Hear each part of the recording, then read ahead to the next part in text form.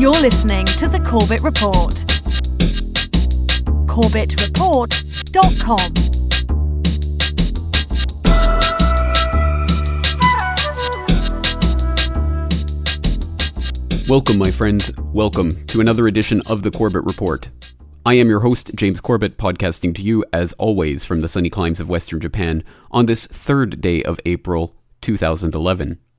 I would like to welcome all the listeners back to The Corbett Report and invite all of you, as always, to check into my website, CorbettReport.com, where you can find previous episodes of this podcast, as well as articles, interviews, and videos that I've created, conducted, and posted to the website over the course of the past 4 years. I'd also like to remind my listeners to check out the links page on CorbettReport.com, where you can find links to news and media sources with accurate information that I use and trust on a frequent basis, as well as media entities that help to broadcast, podcast, syndicate, and otherwise distribute the Corbett Report's works, including ParadigmShift.tv and KROX Radio 1 at zeropointradio.com.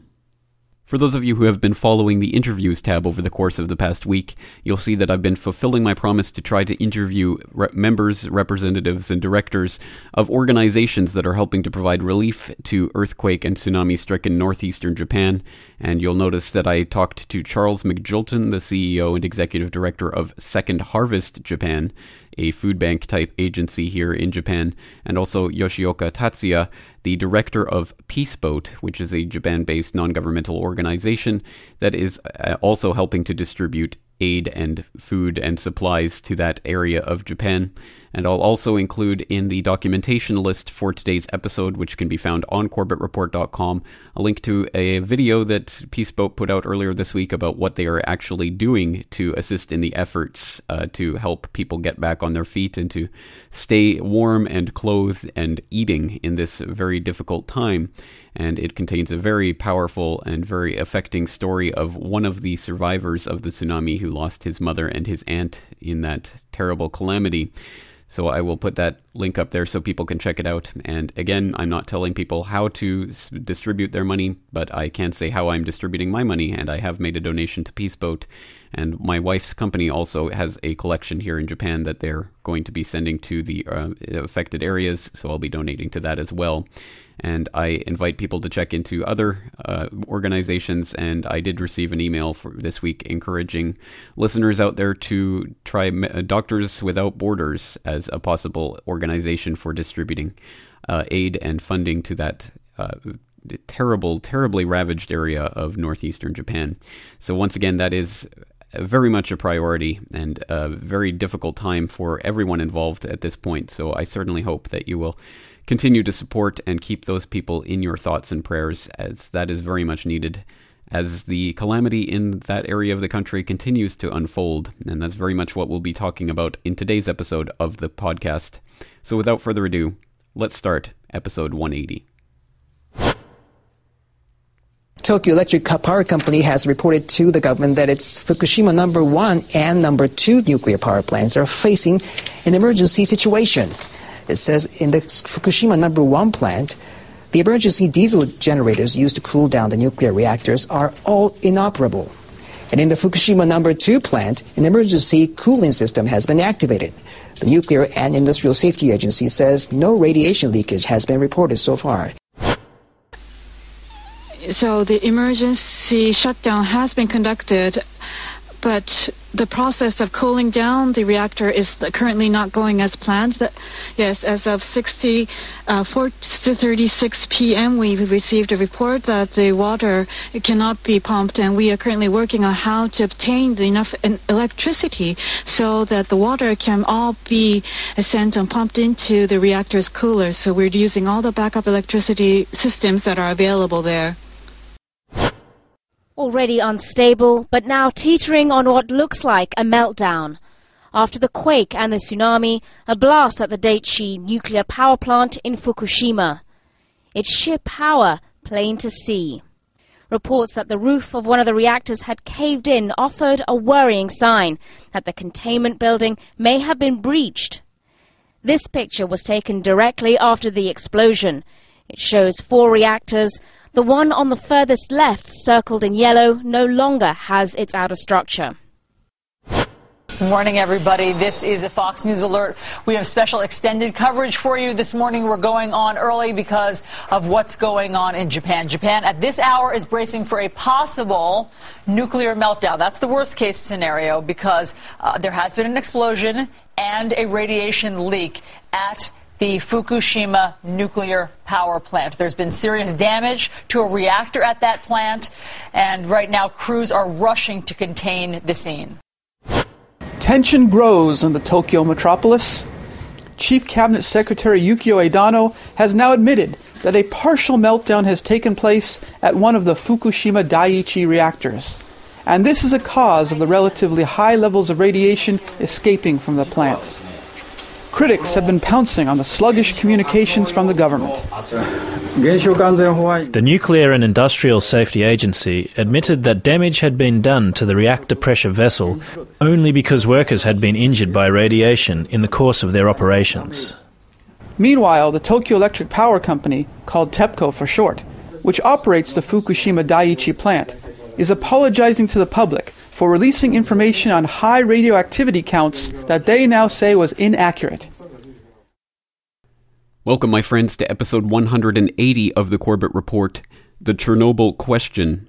And for those of you who have been keeping track, or at least dipping in and out of the news of the terrible situation that's going on at the Fukushima Daiichi nuclear power plant in northeastern Japan, damaged as it was by the tsunami in the wake of the 3/11 earthquake, which we went over in last week's program, then you will know that this is a developing story, and that is exactly why this episode of this podcast is not going to, in any way, shape, or form, pretend to be a complete overview of the situation there, or a complete explanation of what is happening. And just as an example of the incredibly tumultuous and very difficult to understand or talk about situation that's happening there, you could point to the thing that was mentioned in that last clip, where the Tokyo Electric Power Company admitted last week, or stated last week, that water found in reactor number 2 was 10 million times more radioactive than water in a normally functioning plant would be. And that was almost immediately withdrawn and retracted, and they said it was only 100,000 times more radioactive than normal.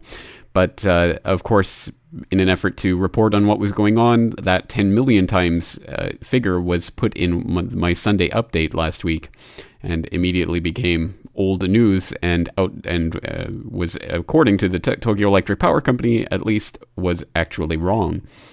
Now, so this is a ongoing situation, and the situation there continues to have twists and turns every single day. So there is no way possible in only the third week of this crisis to really encapsulate what's going on there. And one example of that is the latest incredible news coming out of the plant as we sit here on the 3rd of April 2011 from Cryptagon.com. Fukushima 1,000 millisieverts per hour in the air inside the pit of Reactor 2. Quote, I've become very hesitant to post any information that originates from the criminals at TEPCO, but this number has remained standing for over a day now. According to the IAEA, the limit for public radiation exposure is 1 millisievert per year.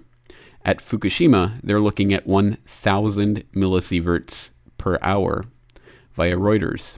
Japanese officials grappling on Sunday to end the world's worst nuclear crisis since Chernobyl were focusing on a crack in a concrete pit that was leaking radiation into the ocean from a crippled reactor.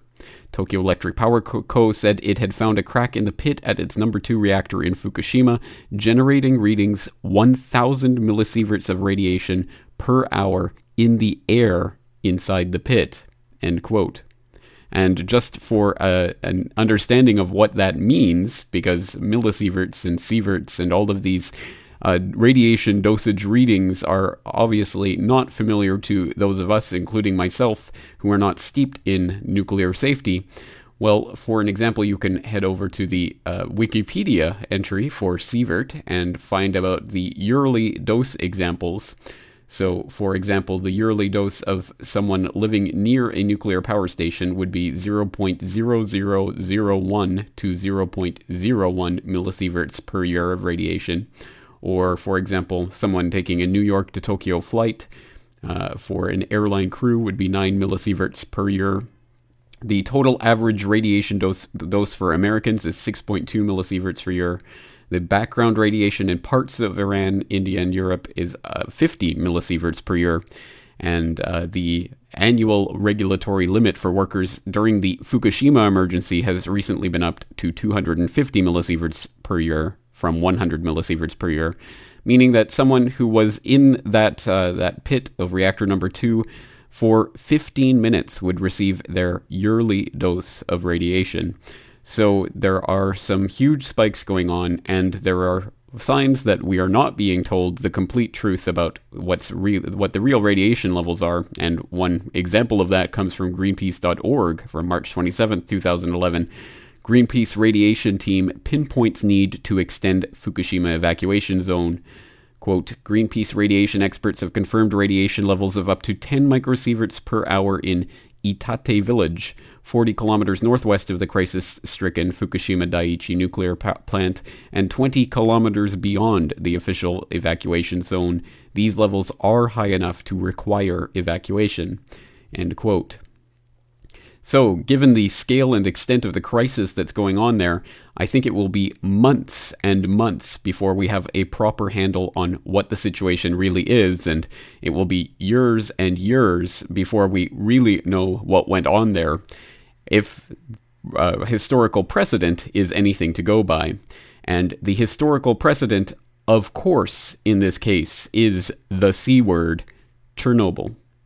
And for those of you unfamiliar with the April 25th, 1986 blast at the Chernobyl nuclear power plant, here's a short primer.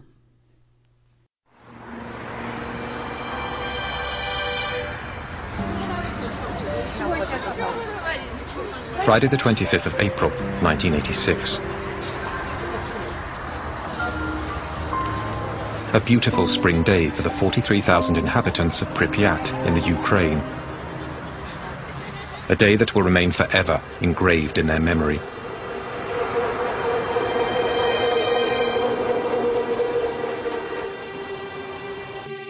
Three kilometers from the city, the Vladimir Ilyich Lenin nuclear power plant, where several thousand people go to work each day. Tonight, the 176 employees of Block 4 have been ordered to carry out a test on a self-fueling system of the reactor, something that could save energy.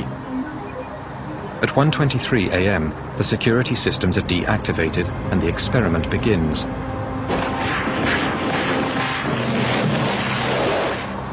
A series of detonations go off in the core of the reactor. While Pripyat sleeps peacefully, the floor of the plant begins to tremble.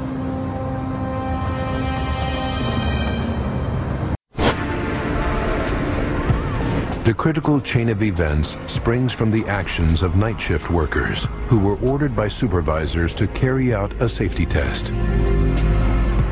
Leonid removes too many control rods from the reactor.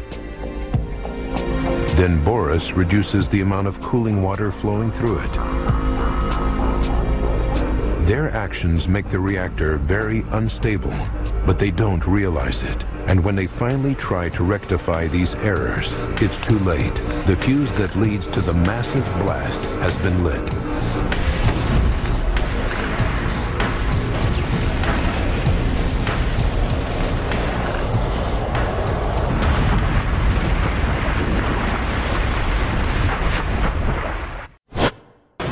The 1,200-ton cover of the reactor suddenly blasts into the air. An ultra-powerful stream of radioactive vapor releases uranium and graphite over hundreds of meters around the plant. From the gaping hole, a spray of fire charged with radioactive particles in fusion shoots 1,000 meters into the sky. There were a lot of colors, and they were really bright, orange, red, sky blue, colors like blood, a rainbow. It was beautiful. The most serious nuclear accident in history has just taken place. The disaster explodes into front-page news around the world. The press describes Chernobyl as an apocalypse. An accident has occurred, at the Chernobyl atomic power plant. One of the atomic reactors has been damaged. Inside the USSR, the incident gets downplayed, buried under a host of other stories in the day's TV news. Measures are being taken to eliminate the consequences. The victims are being given medical attention and an investigation committee has been set up. Behind the news lies the larger truth. The Soviet nuclear dream is beginning to crumble. Signs of radioactive fallout emerge all over Europe. After 10 days, the toxic cloud has reached the United States and Asia. And there's a threat to other countries as well. But that was the crisis of just shy of 25 years ago, and Fukushima Daiichi is the crisis of today. And there is a very good question as to whether they have anything whatsoever to do with each other, and whether it is useful or even fair to use Chernobyl as an analogy for what is happening at Fukushima. And I think, at least from one perspective, a technical perspective, we can say quite clearly that the situation at Fukushima is quite different than what took place at Chernobyl.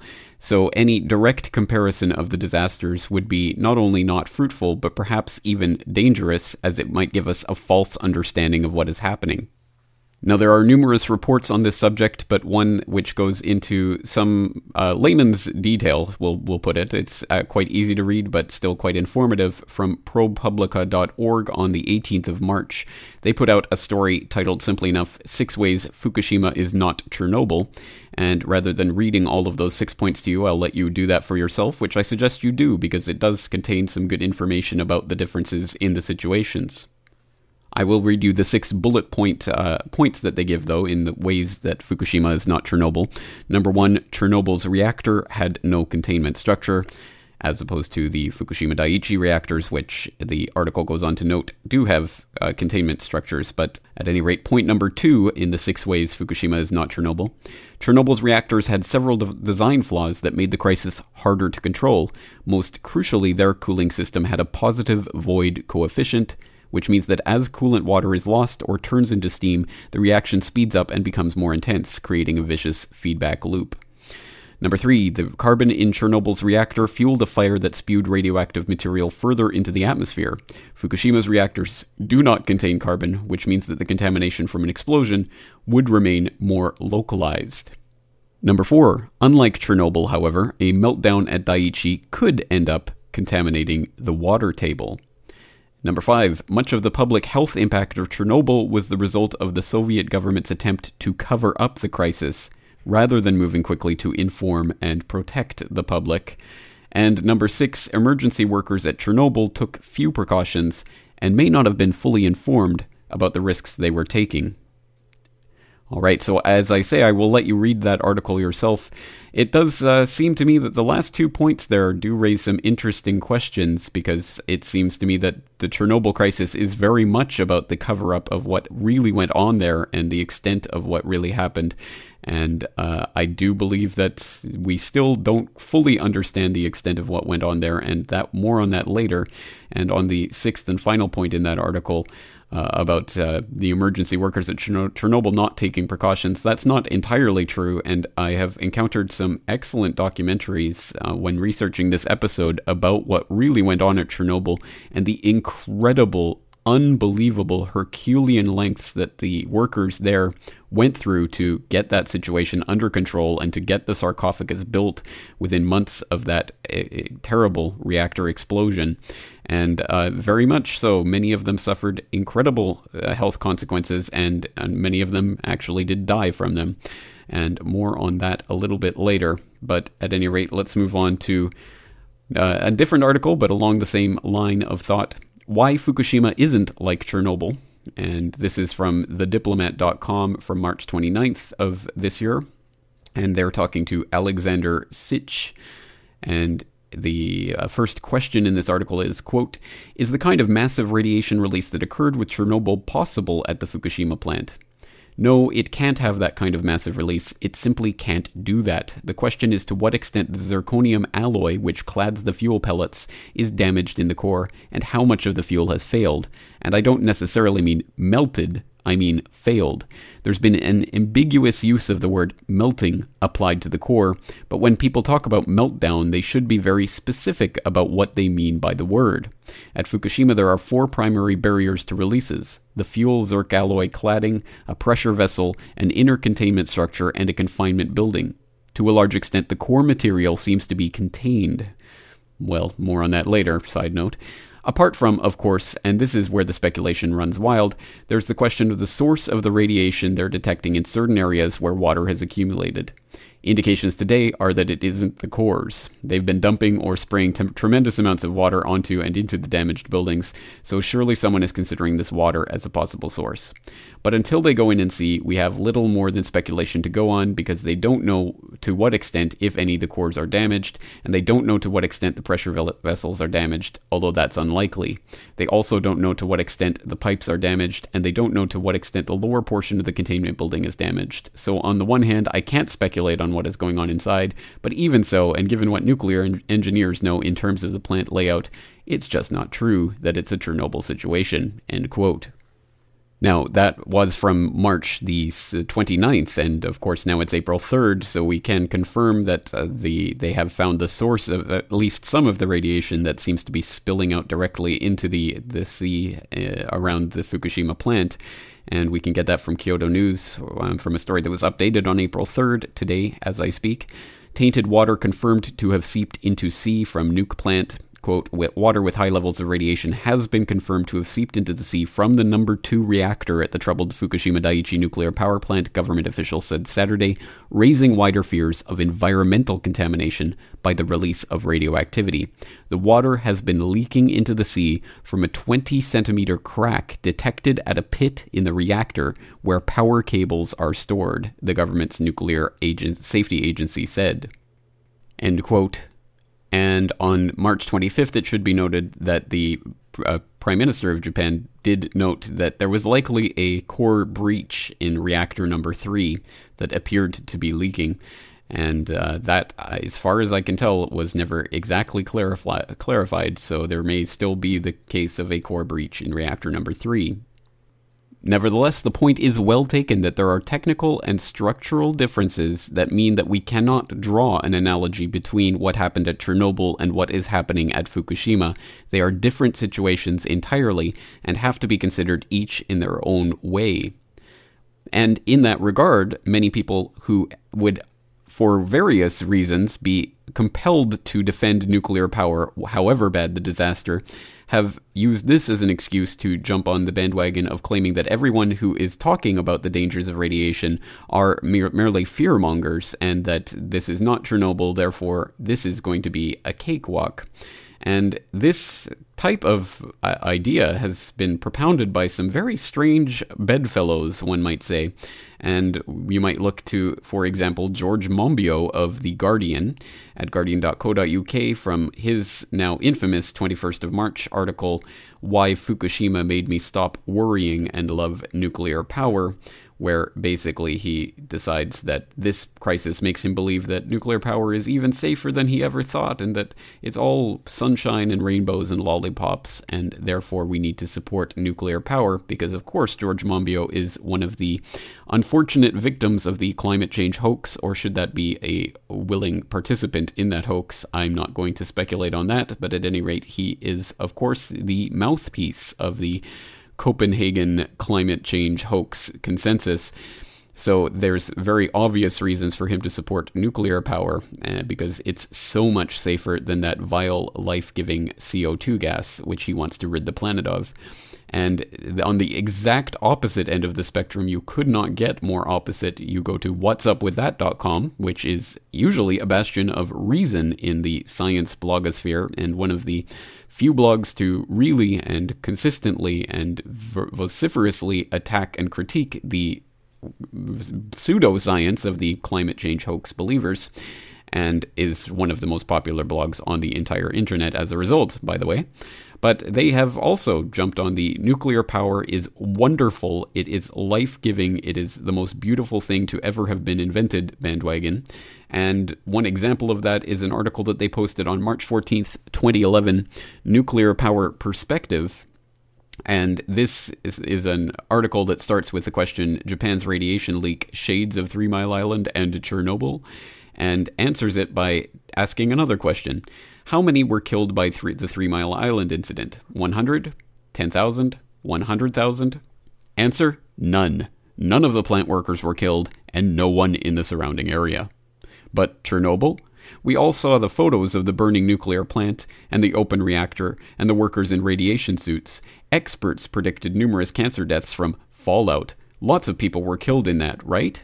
Okay, let me ask again. How many do you think? 100? 10,000? 100,000? The answer, after 20 years, i.e. time for cancers to develop, the total number of people killed is 56. To put that 20-year death toll in perspective, it was less than half of the number of people killed by tornadoes in the United States in 2008. End quote. The most despicable thing about that is that is a complete and utter lie, and that is a lie that some scientists have been working for their entire career to expose. EnviroVideo.com just recorded an interview with Jeanette Sherman, MD, a toxicologist and contributing editor of a book on Chernobyl, and this video is available on the web under the title Chernobyl: A Million Casualties. And this is related to a book that was recently published by the New York Academy of Sciences entitled Chernobyl: Consequences of the Catastrophe for People and Nature, written by Yablokov, Nestrenko, and Nestrenko, which comprises over 5,000 medical studies that have been conducted in the wake of Chernobyl that put the estimated number of deaths in the Chernobyl disaster not at 56, as is disgustingly claimed in that lying article previously stated, even though the official tally was in over 4,000. Well, that has now been readjusted to just shy of 1 million deaths that are the result of the fallout from Chernobyl. Welcome to Enviro Close-Up. I am Carl Grossman. This coming April 26th marks the 25th anniversary of the Chernobyl nuclear plant disaster. Meanwhile, the nuclear industry worldwide is pushing for a revival of nuclear power, and this very important book has been published, Chernobyl: Consequences of the Catastrophe for People and the Environment, and it concludes, based on now available medical data, that between 1986, the year of the accident, and 2004, 985,000 people died as a result of the disaster, and more have been dying since. With us is Dr. Janet Sherman. She's the contributing editor of this book, which was authored by a noted Russian biologist, Dr. Alexei Yablokov, Vasily Nestorenko, and Alexei Nestorenko. They're both from Belarus. Welcome, Janet. How did these people die? I mean, we're talking 1 million people dead from this nuclear plant accident. How? They died of multiple different kinds of diseases, from cancer to heart disease, brain damage, thyroid cancer, but many, many children died in utero, in other words, before they were born, or died of birth defects after they were born. How did these scientists determine 985,000 deaths as a result of Chernobyl? Based on medical data that were available to the scientists. Now, what we've heard, frankly, since the accident, from the International Atomic Energy Agency, which is the global group which is supposed to regulate and promote nuclear power, the casualties of Chernobyl, well, currently the IAEA, International Atomic Energy Agency, on its website says maybe in all be 4,000 people dead. Now that's quite different from 985,000. Why this discrepancy? Well, they released a report called the Chernobyl Forum, and they only included about 350 articles available in the English language. But Drs. Yablokov and the two Nestorenkos looked at well over 5,000 articles. And the people who were actually, we hate to use the term, but boots on the ground, people who were there and saw what was going on. We're talking about medical doctors, scientists, veterinarians, epidemiologists who saw what was happening when people in their communities were getting sick and dying. There's another international agency, the World Health Organization, WHO, and indeed the book charges that the truth has not come out on Chernobyl from the WHO. I mean, forget about the IAEA, but from the WHO because of an agreement between these two agencies. Can you elaborate on that agreement? They formed an agreement in 1959 that has not been changed, where one will not release a report without the agreement of the other. Now, this is like having Dracula guard the blood bank, because the WHO, who is charged with World Health Organization, is beholden to the IAEA before they can release a report. And what the IAEA, I mentioned before, it's there to regulate nuclear technology around the world, but it was also set up to promote it. And it evidently does not want anything from WHO, which would indicate that nuclear power is not good for one's health. That's right. And this needs to be ended. This agreement needs to be stopped. Let me go right to you. Now, you've devoted your life to the impacts of poisons. I mean, that's been your specialty. Mm-hmm. You're a toxicologist. Here you're editing this book. You're going through all this scientific data.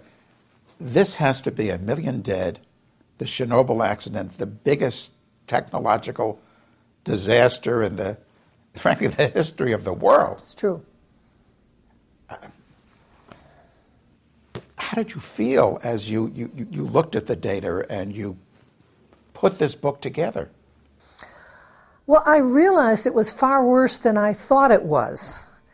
And that not only were people dying of cancer and heart disease, but every single organ in the body, whether it was immunological or lungs or cataracts or skin, everything was adversely affected.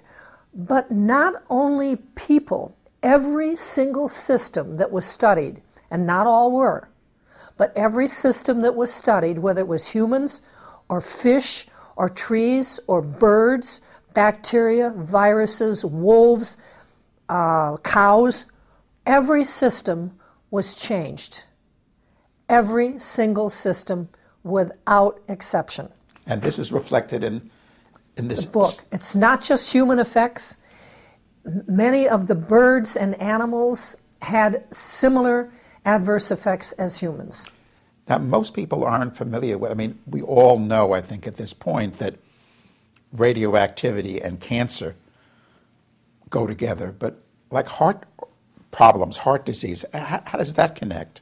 Well, one of the most fascinating things that I learned when I was rewriting the text of the book and going through all the data was one of the scientists, Bandashevsky, had done a study that showed that the cesium-137 levels in children were the same as he had found in test animals and were causing heart damage. He reported this, and for his work, he was put in prison. And he was put in prison? He was put in prison, yes. And he analyzed, these are animals that were... Well, he did the original study on animals, and then he was a pathologist, and he was studying the results in children, and he found the same changes in the hearts of children who had died as he'd seen in the animals. And when he reported it, his thanks was he got arrested and put in prison.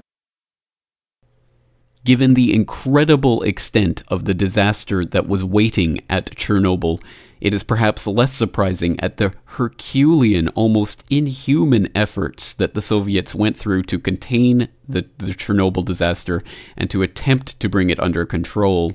And that was a process that took months and involved over 600,000 people often working in radiation-laden areas that were so dangerous that they could only work for seconds at a time, and doing things that most people would never dream of doing, putting their lives on the line in an absolutely unbelievably heroic effort to try to contain that situation. So perhaps this then is another launching point for an investigation into how Chernobyl can provide some tips as to the way to proceed at Fukushima. What did they actually accomplish? What did they do at Chernobyl to try to bring this under some measure of control? The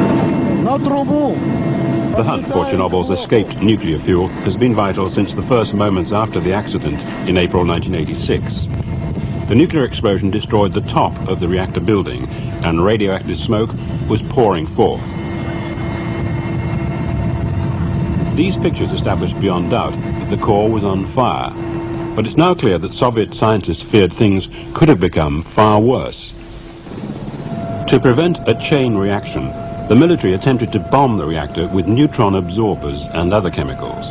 The radiation was intense, and several pilots died as a result.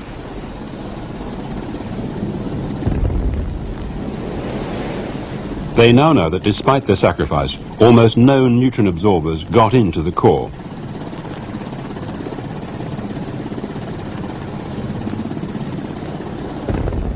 Then on the 6th of May 1986, inexplicably, the emissions stopped.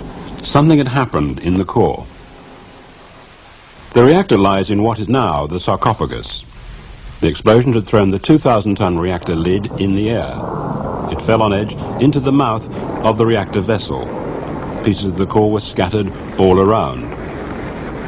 Desperate for technical information, the scientists of the complex expedition were sent into Block 4. They started searching in the basement rooms in the knowledge that the reactor might explode once again. Siege warfare continued in Block 4 throughout the summer of 1986. Even though they burned their way through concrete walls, the hunt for nuclear fuel would go on for 6 months before there was any result. While the scientists searched in vain, above them the military were inundated with nuclear fuel. Fuel rods and graphite blocks, radioactive in the extreme, had been spat out of the reactor. Before the sarcophagus could be built, these pieces had to be pushed back into the reactor ruins.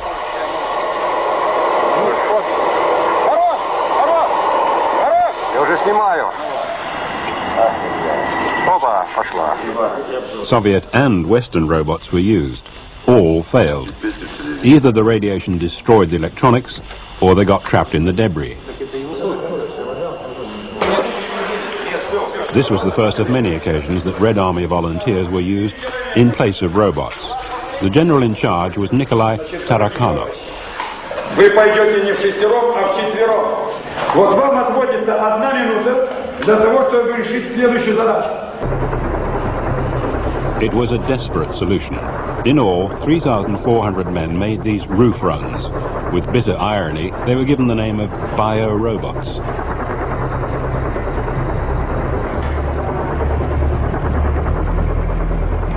In theory, trips were timed to limit each bio-robot to the very substantial dose of 20 Röntgens. Some soldiers got it in under a minute. While the bio-robots battled on the roof, construction of the sarcophagus began. Everything about it was gargantuan.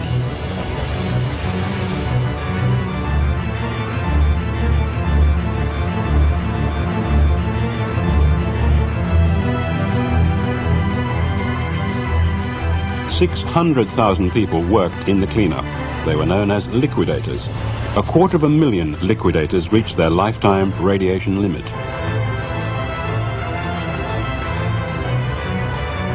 If rain got into the open reactor, it could trigger a self-sustaining chain reaction. Speed was crucial. They were forced to build onto the damaged concrete at Block 4. By the end of October, the open reactor was almost covered.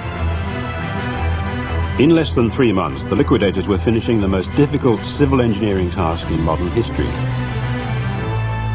At the end of 1986, the sarcophagus was sealed. The problem seemed buried.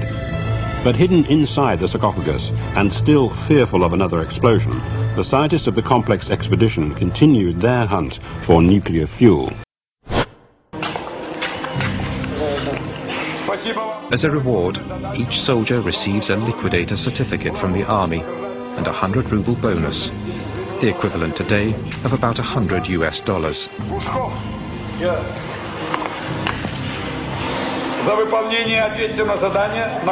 They have risked their lives, but they've only reduced the radiation level on the roof by 35%.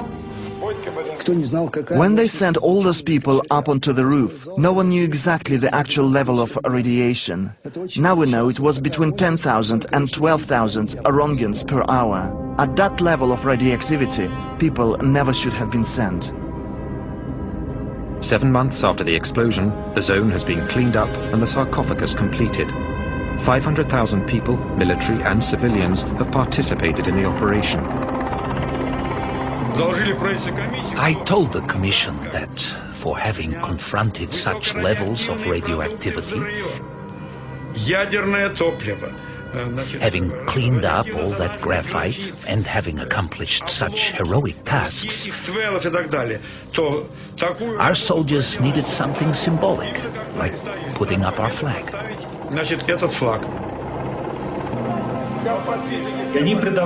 Putting the flag up was like putting the flag on the Reichstag. When the Red Army conquered fascism, for them, the flag was a symbol of their triumph over radioactivity.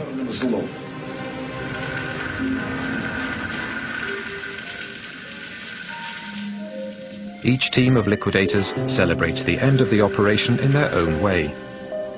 Bocharov and his men etch their names onto the final metal piece to go up on top of the sarcophagus.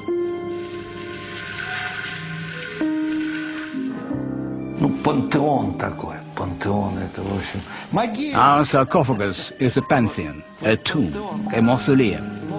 Our second mausoleum. After that, we stopped building nuclear power plants.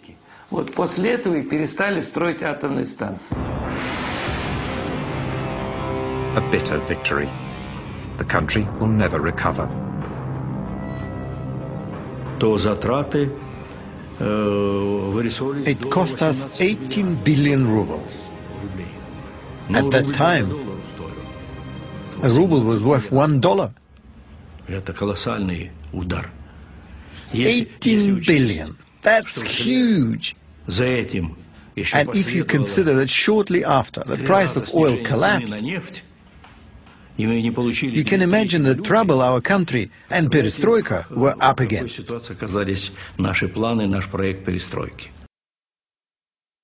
So is the so-called sarcophagus option one that is on the table for the troubled nuclear reactors at Fukushima Daiichi?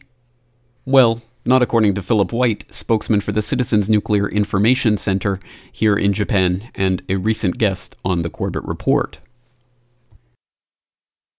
Well, and also in the Chernobyl analogy, obviously Chernobyl was eventually brought under control by encasing the reactors in a sarcophagus, so-called, of cement. Why isn't that being done in the Fukushima case, and why are they relying on dumping seawater on these reactors? I don't know why they have decided not to do it, but I wouldn't think that it would be a very ideal solution. I think that it has massive problems associated with it. Firstly, you've got 6 reactors there, so the amount of cement that you'd have to pour all over it is quite incredible. At least Chernobyl was just one plant that had gone up. Also, you've got some of this radioactivity is quite high up, like in the spent fuel pools. It's above the reactor, which was an extraordinarily stupid place to put spent fuel pools, but that's the way this reactor was designed. And so if you pour cement on it, you're likely to actually cause the building to collapse completely. And in so doing, you're going to increase the number of ways in which that radioactivity can go out. And it's unlikely that any such sarcophagus-type effort is going to encase enough of the radioactivity to be very effective. But, I mean, we're in a situation where there's no ideal solution, and at some point or other, people have to decide what's the least bad approach, and that may, at one point in time, be the least bad approach. But the preferable approach, in theory at least, is to cool the fuel with water, and by keeping it cool, you can bring down the pressure and hopefully keep it under control. However, that's not something, I mean, there's a bit of an impression that's going around that, oh, they've got it under control now. That is a completely false impression. They're a long way, and there's many, many dangerous steps down the track, and it's going to take not days or weeks, but months and years, because that spent fuel and the fuel that was actually being used at the time is heat generating. It continues to generate heat. It will continue to generate heat for decades, but particularly at dangerous levels for probably years. And for all that period of time, they're going to have to keep drawing the heat away by somehow or other creating circulation of water. And while that's happening, if pressure goes up and they have to somehow or other release pressure, that'll involve releasing highly reactive gases into the environment. So it's quite likely that there'll be further releases for some time to come. However, it's not exactly clear whether this is not an option that is being taken into account or even being actively prepared for. And we get this from April 1st, 2011, from Cryptagon.com via MSNBC. Japan, same type of concrete pumping trucks used at Chernobyl are en route to Fukushima. Quote, some of the world's largest cement pumps were en route to Japan's stricken nuclear plant on Thursday, initially to help douse areas with water, but eventually for cement work, including the possibility of entombing the site, as was done in Chernobyl. Operated via remote control, one of the truck-mounted pumps was already at the Fukushima Daiichi site and being used to spray water. 4 more will be flown in from Germany and the United States, according to the German manufacturer Putzmeister. The biggest of the 5 has an arm that extends well over 200 feet. Initially, they will probably pump water, Putzmeister stated. Later, they will be used for any necessary concreting work. A construction company in Augusta, Georgia was among those redirecting the pumps to Japan. Its owner said he believes building a concrete sarcophagus will follow. Our understanding is they are preparing to go to the next phase, and it will require a lot of concrete, Jerry Ashmore told the Augusta Chronicle, end quote. So evidently it is still up in the air, and I can't say for sure, certainly, what is going to play out in the coming weeks and months that this disaster is expected to drag on, nor in the years ahead when we will no doubt start to see people sickening from the contaminants that have already been put into the environment, including the highly radioactive water that has been leaking out to sea. And, of course, as with Chernobyl, it is very likely that if there were to be some sort of horrible accident and that there would be deaths resulting from this, that they would be covered up. And so it is on a very uncertain note that we'll have to end this episode, but certainly not end our investigation into what's happening at Fukushima. And it's something that the corporate media has already moved on to their next flavor of the week, so it is now incumbent on the alternative media, including, of course, the Corbett Report, to carry on that investigation and to try to come to a better understanding of what is happening and what is likely to happen. And I am not here trying to put myself on a pedestal to claim that I am an expert in radiation or in nuclear safety in the way that many people seem to think that they're an expert on earthquakes after a big earthquake happens, or that they're experts on nuclear engineering in the wake of a nuclear calamity, because I am not. I am very much like many of the listeners out there, someone who is just trying my level best to come to a good understanding of what's going on and to try to get sources of information that are useful in coming to that understanding. So I would commend to my listeners some of the sources that I'm using to try to keep abreast of the situation, including NHK and Kyodo News, which are good outlets for the official word that's coming out of TEPCO and the Japanese government for whatever that's worth, and also to zerohedge.com, which, surprisingly enough, for a website that's most commonly associated with economic news, is keeping abreast of the Japanese situation quite well. But I will also, of course, throw in links to some of the other websites out there. And I am not one here who is trying to promote an agenda here or to say that this is necessarily the cause for great concern. For all I know, perhaps the people who think that this is all sunshine and rainbows and everything will be all right are right. And let's hope that they are.